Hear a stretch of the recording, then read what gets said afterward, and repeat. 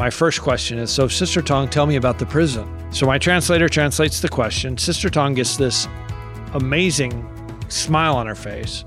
She says something in Chinese, and the translator says, oh, yes, that was a wonderful time. And my first thought was, there's no way he translated the question right. I'm Paul Hastings, and you're listening to Compelled, a weekly podcast with unique stories from the kingdom of God told by the people compelled to live for Him. In our last interview, we heard from John Erickson, the author of the popular children's book series, Hank the Cowdog. We also learned how John uses his Christian worldview to shape much of his Hank the Cowdog series, and how he also had to understand how God's plan for him as a children's author was very different than his own. You can find that episode and more at compelledpodcast.com. Today's guest, though, is Todd Nettleton from Voice of the Martyrs. Todd finds and tells stories of modern-day Christians who are being persecuted and martyred throughout the world. And he's had several defining experiences that have given him a unique perspective on persecution. That story coming up right after word from today's sponsor. I met with Todd Nettleton earlier this summer at the Voice of the Martyrs office in Bartlesville, Oklahoma, right as a storm was pulling in, so you'll occasionally hear some rolls of thunder in the background. Todd plays a key role at Voice of the Martyrs, which is documenting the martyrdom and persecution of Christians around the world today. He has a powerful desire to share the stories of our brothers and sisters who are persecuted for their faith in Jesus. And of course, I wanted to know, how did God lead Todd into this field today? Todd began by telling me about a missionary that he read about in a book as a 10-year-old boy whose testimony inspired him. Stanley Dale went to New Guinea. He's got really an amazing story. He was a stubborn, bullheaded man, but he loved the Lord and he wanted to share the gospel. And his first mission board fired him. Oh, wow. His second mission board also fired him. And he wanted to go where no one else was going. And he finally went to this tribe called the Yali, shared the gospel. Some of them got saved, but they killed him. He was martyred, shot with bow and arrows. And as each arrow hit him, he would pull it out, break it in half, and drop it on the ground. And as a 10-year-old boy, I was so captivated by that image of, this guy who is so courageous and so bold and such a hero. Yeah. Then, 2 years later, our family moves to the island of New Guinea, the very island where he had served. And in this book, it talks about what makes us do something, go to a place where they don't want us, put our life on the line. Stanley Dale was inspired by the story of William Tyndale. He actually preached a sermon where he talked about William Tyndale, and Tyndale translated the Bible into English, for which he was killed. Yeah. So he inspires Stanley Dale. Stanley Dale goes to New Guinea, gives his life, is martyred for the faith. His story is written down by Don Richardson. My dad reads it to my brother and I'm inspired by his story. Who knows who's going to be inspired by Extreme Devotion or by the work that I do now at Voice of the Martyrs Radio, and what story are they going to write that my grandkids and my great-grandkids are going to read about someday. That's how inspiration works. But in order for that to happen, we have to tell the stories. We have to pass on, whether it's, reading to our kids or listening to a podcast or encouraging somebody else to listen to a podcast. What are we doing to pass on that inspiration? And I really, as I've thought about it in the last couple of weeks, I don't think it's an accident that my dad read the story of a Christian martyr to me when I was 10 years old, and I work at Voice of the Martyrs for the last 21 years. I think that's all part of God sort of preparing the way and drawing us along the path that he has for us. Tell me about Papua New Guinea just briefly. What was that like as a 12-year-old kid? Papua New Guinea is a pretty amazing place. The island of New Guinea, on the island, there are more than 1,000 languages spoken. And so you'll have little tribes of people where it's, a few thousand people that speak the language.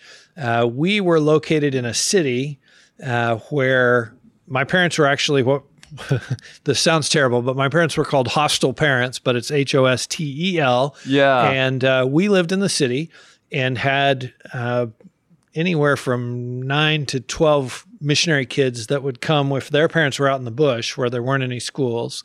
They would come and live with us during the school year. And so I picked up, 9 to 12 brothers and sisters every semester. And we would all sit around the table for dinner. It was quite an adventure. Looking back on it now, as a parent now, I just can't imagine doing that. Yeah. But that was part of their ministry. And then my dad was the pastor of an English-speaking congregation there. And so we served for 4 years. If you look at some of the things that I do now and some of the skills that I have, some of them go back to the 4 years in Papua New Guinea because we didn't have a television. Yeah. So I learned to read. I knew how to read, obviously, but I learned to read for pleasure. And I learned to read and really value storytelling and value words. Yeah. And what do I do now? I use words to tell stories about persecuted Christians. So I really trace the work that I do now to that move in 1982 to Papua New Guinea because it really did alter the course of my life. Wow. In really dramatic ways. Todd eventually came back to the United States when he was 16 years old and went on to study journalism and communication in the middle of Oklahoma. And eventually he worked a handful of jobs, including for a newspaper at the college he had attended. But he still sensed that God was calling him elsewhere. I was feeling like I wanted to do something different, but I wasn't 100% sure what it was. And my wife and I talked about it. I sent a bunch of resumes. I actually sent a bunch of resumes back to California. Hey, maybe this is the time we'll move back to California. There's never ice storms there. It's wonderful. We should go there. And I never got even a sniff or a phone call. Wow. Nothing. It was like a brick wall. Yeah. And I'll never forget it because we were in a Bible study with some other young couples that met on Wednesday nights. And I just shared 1 week in the Bible study. I said, I don't know what's going on. I feel like there's something different for me to be doing. But I've sent resumes. I've never gotten any callbacks. Nobody cares. So just, ask the group to pray, that the Lord will open the right door at the right time. And within 24 hours, actually, I had 2 job offers. Wow. And I was like, wow, okay, we should have asked the group to pray sooner. Yeah. So one of those was here at the Voice of the Martyrs. And the lady that hired me, who actually her office is right through that wall there. Okay. But she is married to my college roommate. And she was tasked, VOM was quite a bit smaller then than it is now. She was tasked with building a communications department. They did not have a communications department. And so she was looking for somebody with a journalism background to tell stories of persecuted Christians. And I love telling stories, and I do have a journalism background. And so about 3 months later, I started my first day at VOM. And that was 21 years ago, and I'm still here. Wow. Wow. So for those that are listening, can you describe what is Voice of the Martyrs? What does it do? I mean, there's a lot of people that have heard of it, but I know that there's many more have. What is Voice of the Martyrs? Sounds depressing. Well, it is not depressing. Voice of the Martyrs is a ministry to persecuted Christians. And so we serve in 70 plus countries where Christians face some kind of persecution or hardship for following Christ. And we do that through kind of 3 main areas in our overseas work.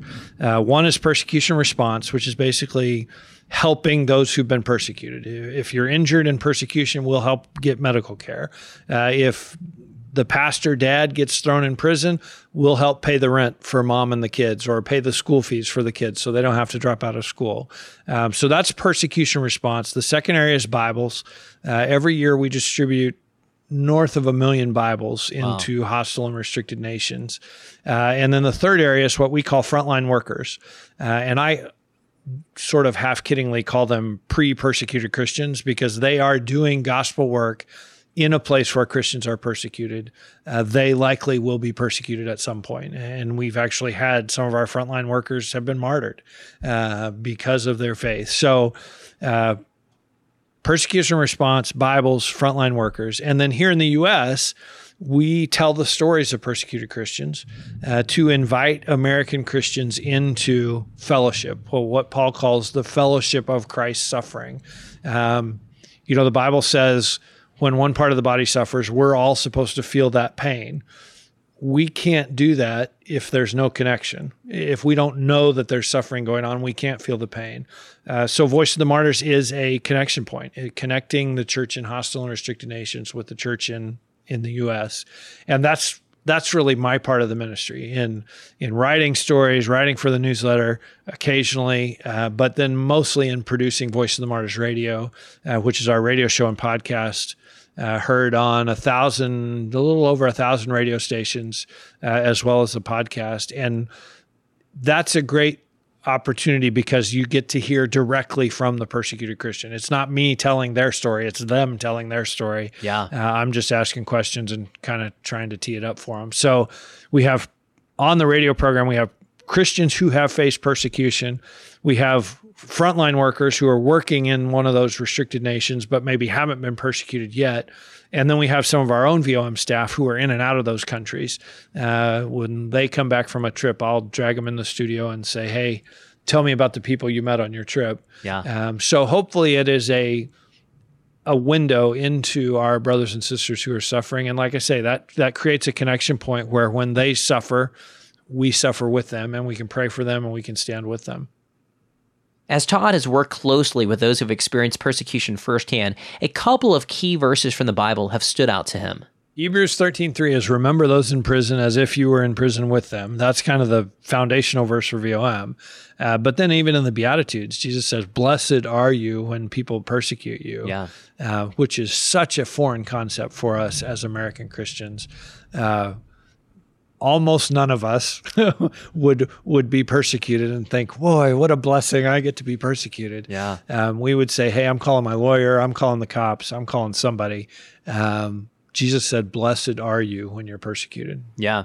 Tell us about a few of the stories that you've personally encountered. When you say persecuted Christian, the first story that I think of, and the first person, and I can absolutely picture her in my mind, is a lady that we met in China named Sister Tong. And my wife was with me on the trip, which was an added blessing. So she got to meet Sister Tong as well. But Sister Tong had just been released after serving 6 months in prison.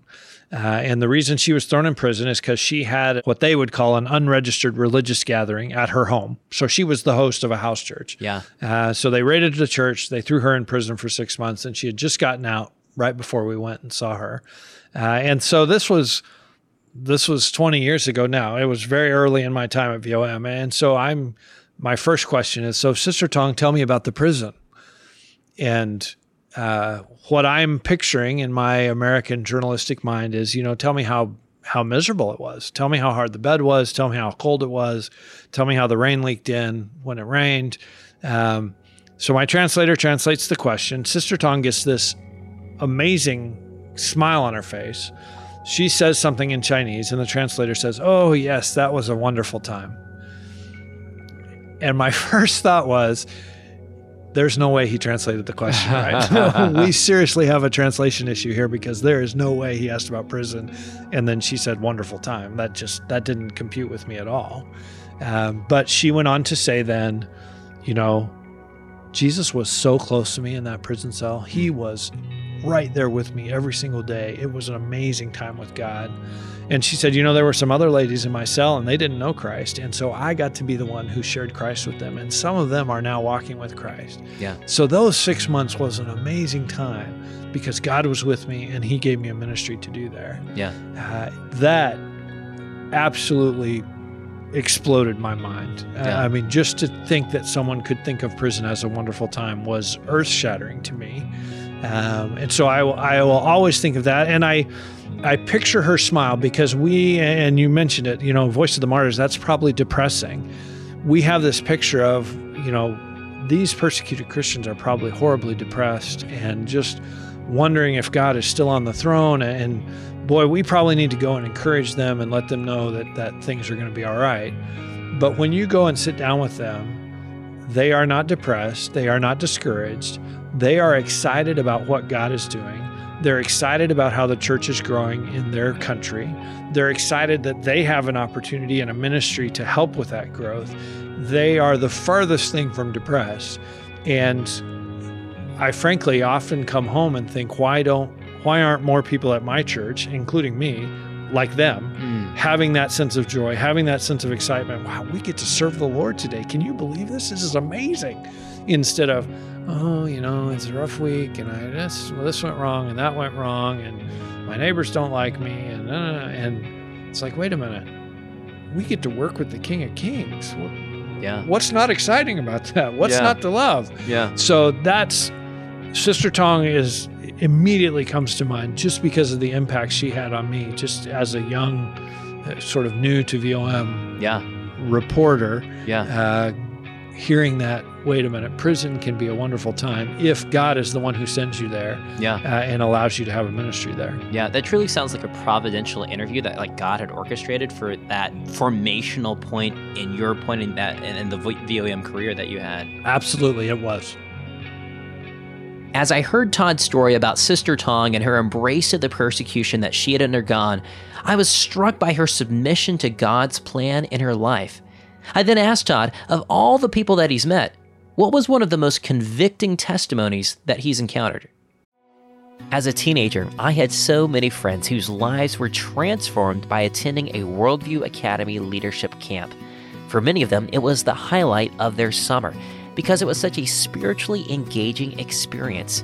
And today, Worldview Academy's mission continues. If you have a student between 13 to 18 and you care about equipping them with biblical truth so that they're prepared to stand firm and engage with the culture, then Worldview Academy is what you're looking for. Worldview Academy's week-long summer intensives cover topics in apologetics, servant leadership, and evangelism, all while building deep friendships with like-minded students. Your student will engage with 25 hours of interactive teaching, addressing questions like, how do I know that the Bible is true? Does God really exist? Who defines what is right or wrong? And what difference does that make in my life? Since 1996, over 42,000 students have called this one of the best weeks of their life. And with 18 summer intensives all across the country, there's certain to be one near you. Learn more and get 10% off your student's camp registration as a Compelled listener by using the promo code COMPELLED at worldview.org. Register for camp today at worldview.org while spots are still available. And remember to get 10% off using the promo code COMPELLED. If you like to stay up to date with current events, then you'll especially appreciate another podcast I enjoy called The World and Everything in It. It's a daily news program about 30 minutes long, delivered every weekday morning by Christian journalists from around the world. And they aren't just rehashing the current headlines. They're actually doing investigative, boots-on-the-ground journalism while providing biblical, cultural analysis. I started listening to their show about 5 years ago when we first launched Compelled. And since then, they've become one of my go-to sources for understanding current events from a biblical perspective. But they pull no punches. In fact, they tell the facts just as they are, even when it requires sharing uncomfortable truths. Maybe that's why they're one of Apple Podcasts' top 100 news programs. Join me and thousands of other Christians from around the world who listen to The World and Everything in It. Just search for The World and Everything in It in your podcast app or visit WNG.org.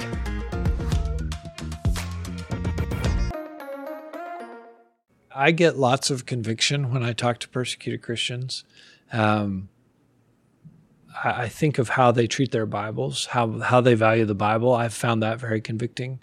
But I think probably the most convicting is I met a man in Laos. The name that I've used for him is Brother Fan. And he had this amazing story. He lived in a village off in the sticks in Laos. He decided, this village life is not for me. I'm going to go to the big city. I've heard, there's lots of opportunity there and I'll make lots of money and it'll be grand. And he went to Vientiane, which is the capital city of Laos. And they weren't very warm and welcoming, and he didn't immediately find a job, and things were pretty rough. And he remembered that he had heard that, if you find a building with a cross on top, sometimes they have free rice, and he was hungry. And so he was like, I'm going to try that. And he found a church. He went inside. He heard the gospel. He got saved and immediately got on the bus, went back into the sticks to his village, and led over 100 people to Christ. Wow. With one sermon. Wow. He had heard one sermon. Wow. So he just went back and repeated what he had been told. Oh, praise God. And led 100 people to Christ. That story convicted me incredibly because as a pastor's kid, as a missionary kid, I've heard thousands of sermons, thousands. But how often do I hear that sermon and immediately put it into practice or immediately go to someone and say, hey, my pastor shared this story today. I just got to tell you this. Almost never. Yeah. Yeah. That is not my typical sermon response. Yeah. So I found Brother Fan's story just incredibly convicting that, if God could use one sermon in his life to lead 100 people to Christ, what if we give God the 3 sermons that we hear every week or the thousands of sermons that we've heard over our lifetime? What could God do if we were willing to be an instrument of that? What could he do with that? Well, who knows? I mean, he could change the world. Yeah. But we have to be willing, and we have to understand that we're not just going to church to get a sermon to sort of to feel good or to check it off our list for the week or to just grow ourselves in a vacuum. The whole point is we're being equipped to reach out. We're being fueled to spread that around. And Brother Fan was a great reminder of that for me. Thanks for sharing that. I'm just like, whoa! I'm convicted just hearing that because I think you've heard more than one sermon, also. Yeah. Oh yeah. For sure. Let me share one more story. Yeah, please. That really was a God thing, and I may cry while I tell this story. In 2007, there were 3 men that were killed in the offices of a Christian publishing house in Turkey. It was the first, 2 of them were Turkish, 1 was German. And it was the first Turkish martyrs since the Turkish Revolution. So basically in 100 years, the first time Turkish Christians had laid down their lives for Christ. Yeah. And that happened, I believe, on a Wednesday. On Friday afternoon, I was at my desk. We were not in this building. We were at the old building.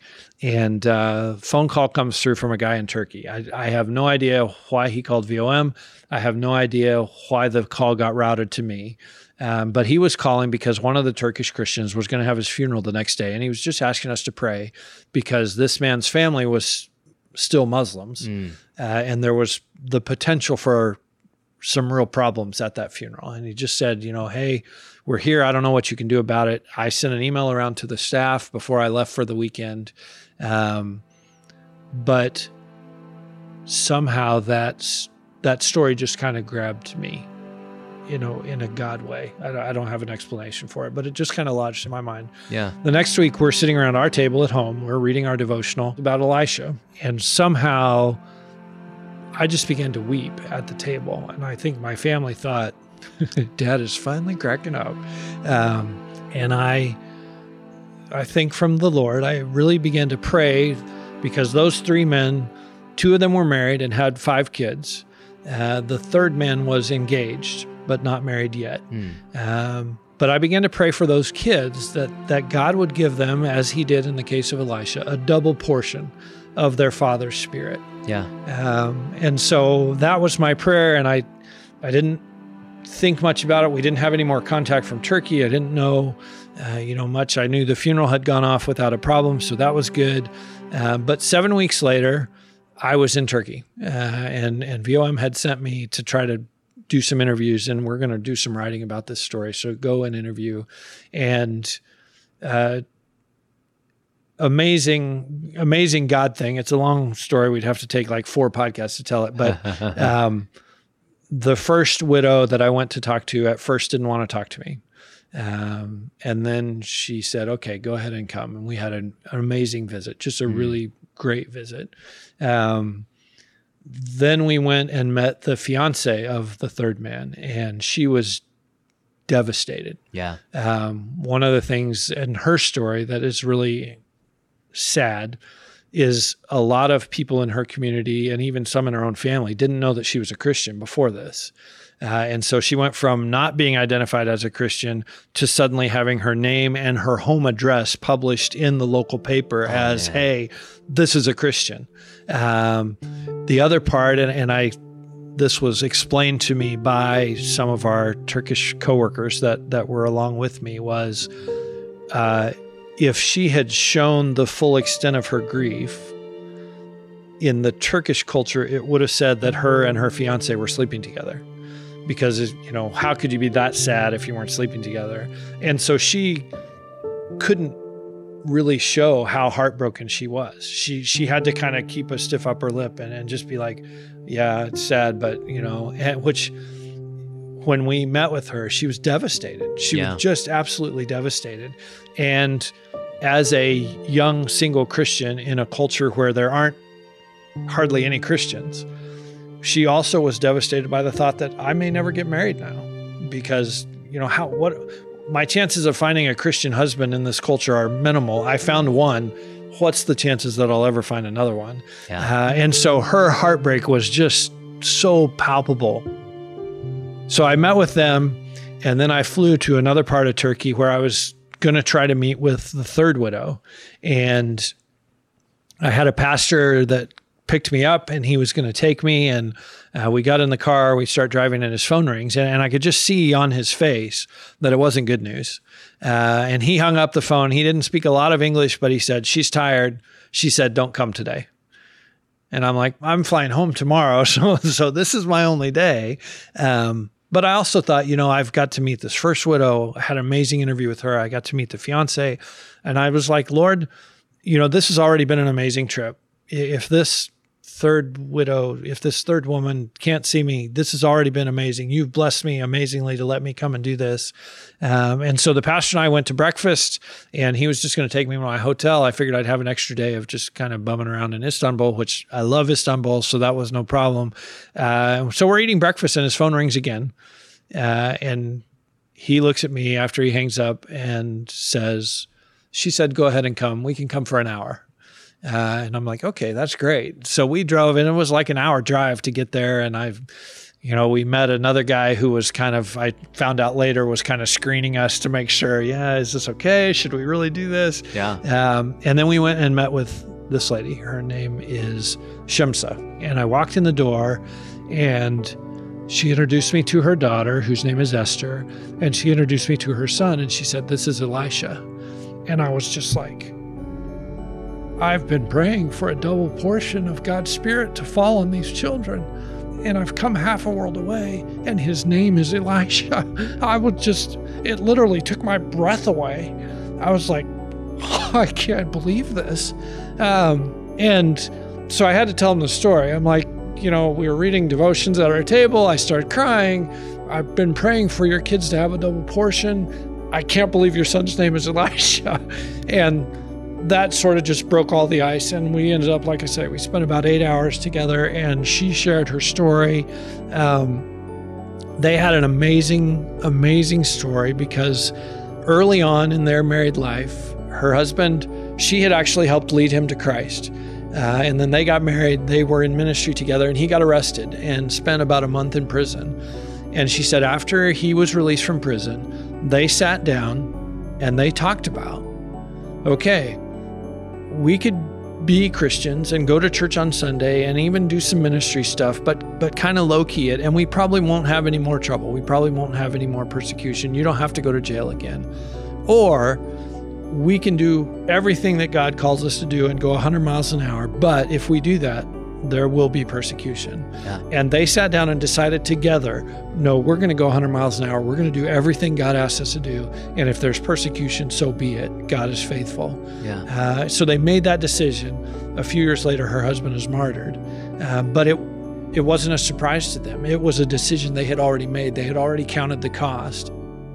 So we spent just an amazing day hearing her story and recording it and talking to her and praying together and eating together and drinking tea together and all those wonderful Central Asian fellowship rituals. And so I came home to America. I got to write a feature for our newsletter here at Voice of the Martyrs. I got to do a lot of radio interviews talking about Turkey, talking about these amazing ladies and their story. And a few years later, Shimsa actually left Turkey and moved to America and settled in Denver, Colorado. Wow. And my wife is from Colorado Springs. So one summer we were up at her folks' house and we were going to be in Denver that day. And I just sent an email to Shimsa and said, could we take you out to lunch while we're there? She said, yes, that's fine. But my in-laws went with us. And at the end of the lunch, they, exchanged phone numbers and said, hey, we just live down in Colorado Springs. If you ever need any help, we could, we're happy to help. We're not that far away. And since that time, they have kind of become adopted grandparents to Shimsa's kids. And so I've come to see very clearly that it was totally God's plan that I get that phone call on a Friday afternoon that just came through the switchboard and that I go to Turkey and meet these families because God wanted to connect Shimsa with my in-laws. And that wouldn't have happened if it had been someone else that went over there and saw them. And so that has been a very pivotal sort of turning point for me too. And just seeing God doesn't just ordain, hey, here's a job for you. Like he ordains specific tasks and specific contacts and specific relationships that he wants to use to shape you and to shape the other person. And so since that time, I think I do a better job of not taking for granted every interaction, every conversation, every meeting, every place that I get to go, the person who sits beside me on a plane. It's not an accident that person's sitting there. God knew from the creation of the world that we were going to be sitting there together. And so just having my eyes a little more open to see God's hand at work in my life and in the lives of people around me, I think was a result of that trip to Turkey. You love Christian testimonies. Otherwise, you wouldn't be listening to Compelled. But imagine if you could enjoy compelled stories from Christians throughout the ages, including those who've already passed away. Well, that's what our friends at YWAM Publishing are doing through their Christian Heroes book series by retelling the incredible stories of Christians like George Mueller, a man of prayer who ran an orphanage for 10,000 children in England, who trusted God to miraculously provide food and shelter for those orphans, sometimes on a daily basis. Or Elizabeth Elliot, whose husband was murdered by the Auca tribe in Ecuador, but chose to forgive and move in with the tribe to share the gospel with them. Or Brother Andrew, who during the height of the Cold War smuggled Bibles to Christians behind the Iron Curtain, all under the noses of communist border guards who could have imprisoned him for life or worse. These are the types of stories that YWAM Publishing is printing, and their books are written for kids ages 10 and above, but frankly, adults love them too. They've published 50 of these biographies so far, and we just partnered with YWAM Publishing to bring you 5 of my favorite stories. These are the Christians that have inspired my faith and millions of others for decades, which include the 3 testimonies I just mentioned, as well as Corrie ten Boom and Amy Carmichael. We're calling it the Compelled Christian Heroes Bundle, and I actually worked with YWAM to select these 5 specific stories, and they agreed to drop the price in half just for Compelled listeners. So it's $30 and includes free U.S. shipping. To buy this bundle for yourself or to give to a friend, visit compelledpodcast.com/YWAM. That's the letters YWAM. Compelledpodcast.com/YWAM. And trust me, if you love listening to stories on Compelled, you're going to love reading these stories too. Summer is here, and so is the chance to take a breather from school. And there's a decent chance that the subject your student is most excited to take a break from is math. But it doesn't have to be that way, especially if you're using CTC Math. Their focus is helping your student learn at the pace that's best for them. Every lesson is fully online with interactive questions and clear explanations. And their video tutorials take difficult concepts and break them down into digestible ideas. But here's the crazy part. They have a 12-month money-back guarantee. That's right, you can use CTC Math for an entire year. And if you don't like it, or it didn't work out for you, or if you're just unethical, which as a Compelled listener, I hope you're not, then you just shoot them an email and tell them that you like your money back, and they'll gladly refund your entire purchase, no questions asked. There is literally no risk for an entire year. You can't beat that. Because their heart is to serve your family. That's why they sponsor Compelled, so that we can continue creating stories that will bless and encourage your family. And they want to do the same for your students' math needs. So whether summer is a time for your student to catch up, keep up, or move ahead, CTC Math is there. Learn more at ctcmath.com. Again, that's ctcmath.com. As I wrapped up my conversation with Todd, I had a few last questions I wanted to ask. You used the term brother and sister to describe these martyrs. Can you go into detail on that? I think that's one of the key things for American Christians to understand. These are our brothers and sisters. These are parts of our spiritual family. And I have two earthly brothers, and if one of them was in jail getting beaten on every day, I would be beside myself. I would be calling my congressman. I would be calling the police warden. I'd be calling the press. I'd be calling everybody who would listen to say, listen, they're beating on my brother. You got to do something about this. Yeah. They are beating on our brothers. They are beating on our sisters. We need to have that sense of urgency that comes out of understanding that family relationship, that no, it's not just a guy in China. It's my brother in China. And so that's why I emphasize that, because it is that family relationship and it gives us that sense of urgency. Yeah. Yeah. What would you say along those same lines? What would you say for those that are listening? Like, how can someone get involved? Like, here we are in cozy America or Canada or wherever our listeners are. What can we literally do? I always encourage people to go through a 3-step process. And the first step is pray. And that's the first thing that persecuted Christians ask us to do. And they, interestingly, because this is different, I think, from most of how most of us would be, it's not a prayer that persecution will stop or that they won't suffer anymore. It's a prayer that they will be faithful to Christ in spite of the hardship, in spite of the suffering. Wow. So number one, pray. And again, that's their request, not mine. Number two is educate yourself so that you can pray more effectively. Because it's easy to say, God bless the persecuted church, but it's also easy to forget to say, God bless the persecuted church. But when it's a specific pastor in a specific prison, then it's more personal and it's more direct. God bless this pastor, or a specific country, a specific people group. Pray, educate yourself so that you can pray more effectively. And then step 3 is, as you're praying and as you're learning more, God's going to open some doors in front of you, or he's going to lay some things on your heart and say, hey, this is what I want you to do. And then you just have to obey. And Voice of the Martyrs has lots of ways to help connect you. One of the ways is prisoneralert.com. We have a website where you can write letters to Christians in prison. The website actually translates it into the language of the prisoner. So when you print it out, it's in their language. They can read it. The guards can read it when it gets to the prison.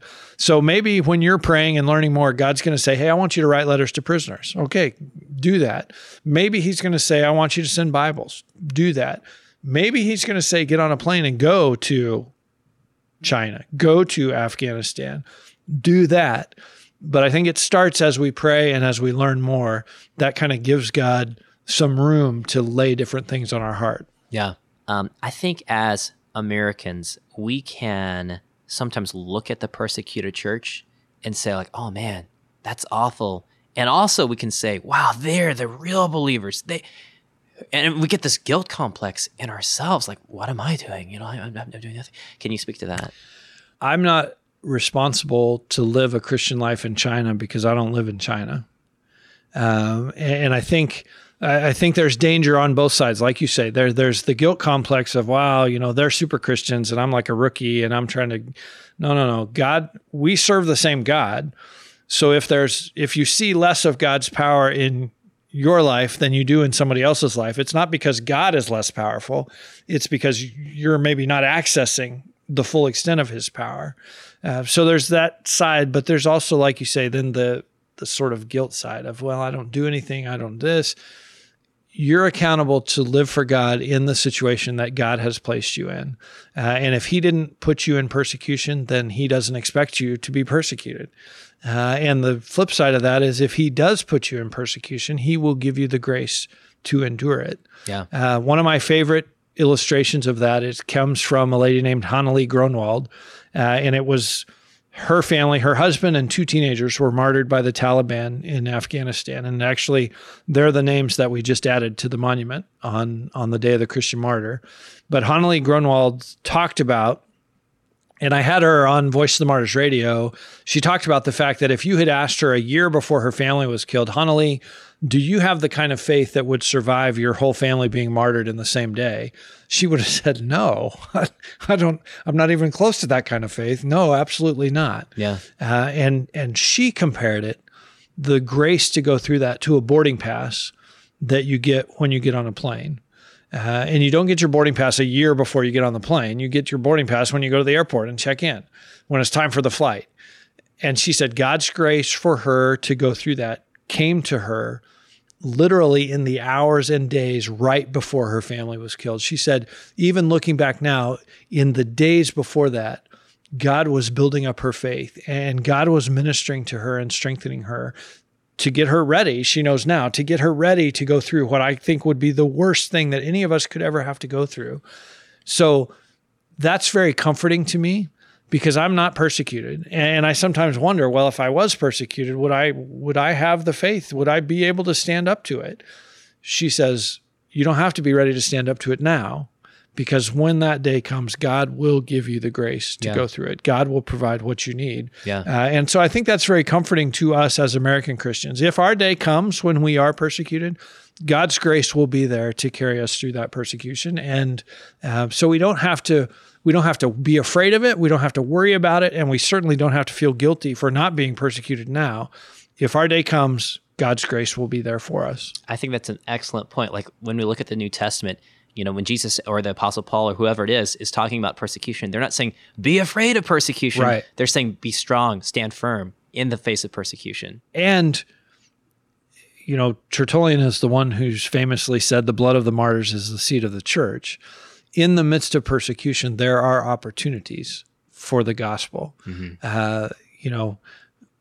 When we talk about prison ministry in China, it's when you get arrested and you go to prison and you do ministry. Yeah. It's not like a Saturday night thing where you just go visit. You're an inmate. You're there. Yeah. When we are persecuted, the world is watching. Even though our persecutors are watching. How do we respond to that? Is our faith real? Is God really that powerful that he can help us to love our persecutors? Well, yes, he is, because Jesus told us we're supposed to do that. And he doesn't ask us to do things that are impossible. But that's an amazing witness. When the world watches and says, wait a minute, that guy beat on you and you still loved him?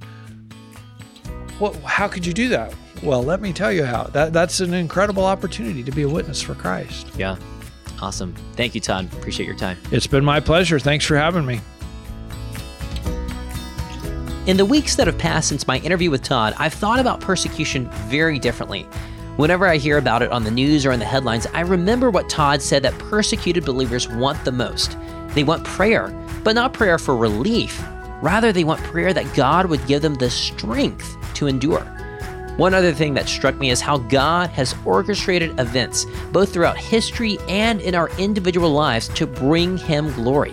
And although Todd's friend Shimsa, the widow from Turkey, had a terrible experience in losing her husband, God has used that experience to strengthen her faith and the faith of others around her, and even those that have never met her, but have heard her story through either Todd or Voice of the Martyrs, or even through this podcast interview. To learn more about Todd and his work at Voice of the Martyrs, visit persecution.com. And I'd also encourage you to check out his radio show and podcast called Voice of the Martyrs Radio at vomradio.net. Again, that's vomradio.net.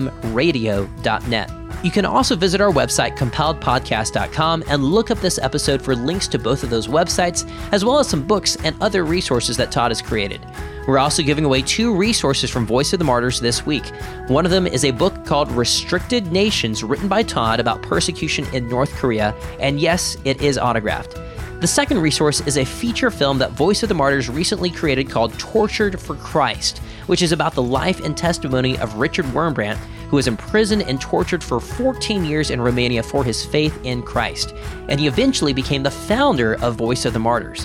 We'll choose a winner for each of these resources a week from now. So to enter the drawing, just head to compelledpodcast.com, find this episode, and you'll see the entry form towards the bottom of the page. Again, you can find all of that and more at compelledpodcast.com. If you enjoyed the content from this episode, then I'd really encourage you to listen to episode 8 of Compelled, which is my interview with Steve Cleary, the first employee of Voice of the Martyrs, who also happens to be the producer of the movie Tortured for Christ. You can find us on Facebook and Instagram at Compelled Podcast and on Twitter at Compelled Show. Also, please leave us a 5-star review wherever you listen to podcasts. It's one of the best ways to help other people find our show. And if you'd like to support the work that we're doing with our podcast, here are a couple of ways that you can help out. The first way you can support Compelled is by sharing this episode with your friends. If you know someone who would be encouraged by Todd's story, then send this episode to them and consider sharing it on social media. It really makes a difference and helps spread the word about the show. The second way is to join Compelled as a monthly member, starting at $10 a month. As a monthly member of Compelled, you'll receive access to different perks, including behind-the-scenes recordings from our interviews, which is definitely the most popular perk for our members. When I actually sit down and interview guests, the actual recording is normally around 2 hours, and there are all kinds of stories and insights that we end up cutting out of the final episode because of time constraints. But if you really enjoyed listening to a guest like Todd today, then you can dive deeper and listen to all of the behind-the-scenes content, not just from today's episode, but from all the other episodes that we've released behind-the-scenes content for so far, and you can listen to all of that when you become a monthly member.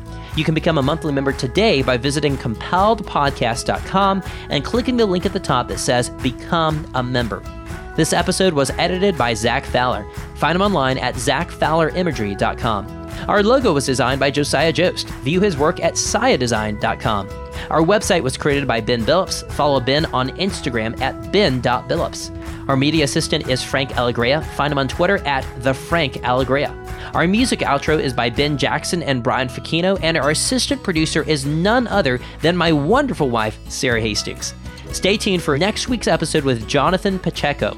Jonathan suffered a spinal cord injury at birth, which should have left him dead. But instead, Jonathan has lived his entire life in a wheelchair. He has a powerful testimony of how God brought him to salvation and then carried him through many of life's hardest struggles, not only through his disability, but even now through leukemia. I'm your host, Paul Hastings, and we'll be back with another compelling story next Tuesday.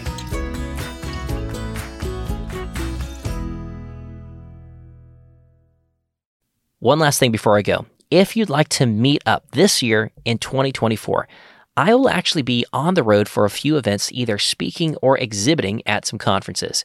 I am still nailing down all the details, but already I know that I'll be at the Texas Homeschool Convention in Fort Worth from April 18th through 20th, the other Texas Homeschool Convention in Houston from May 30th through June 1st, the Home Educators Association of Virginia Convention in Richmond from June 6th through 8th, and there's also the chance that I might be at some other events in Louisville, Kentucky and Nashville, Tennessee later in the year, but we haven't finalized those details yet. If you live near any of those locations, then I'd love to meet you. You can also see our latest up-to-date calendar of events at our website, compelledpodcast.com/events. And I hope to see you there.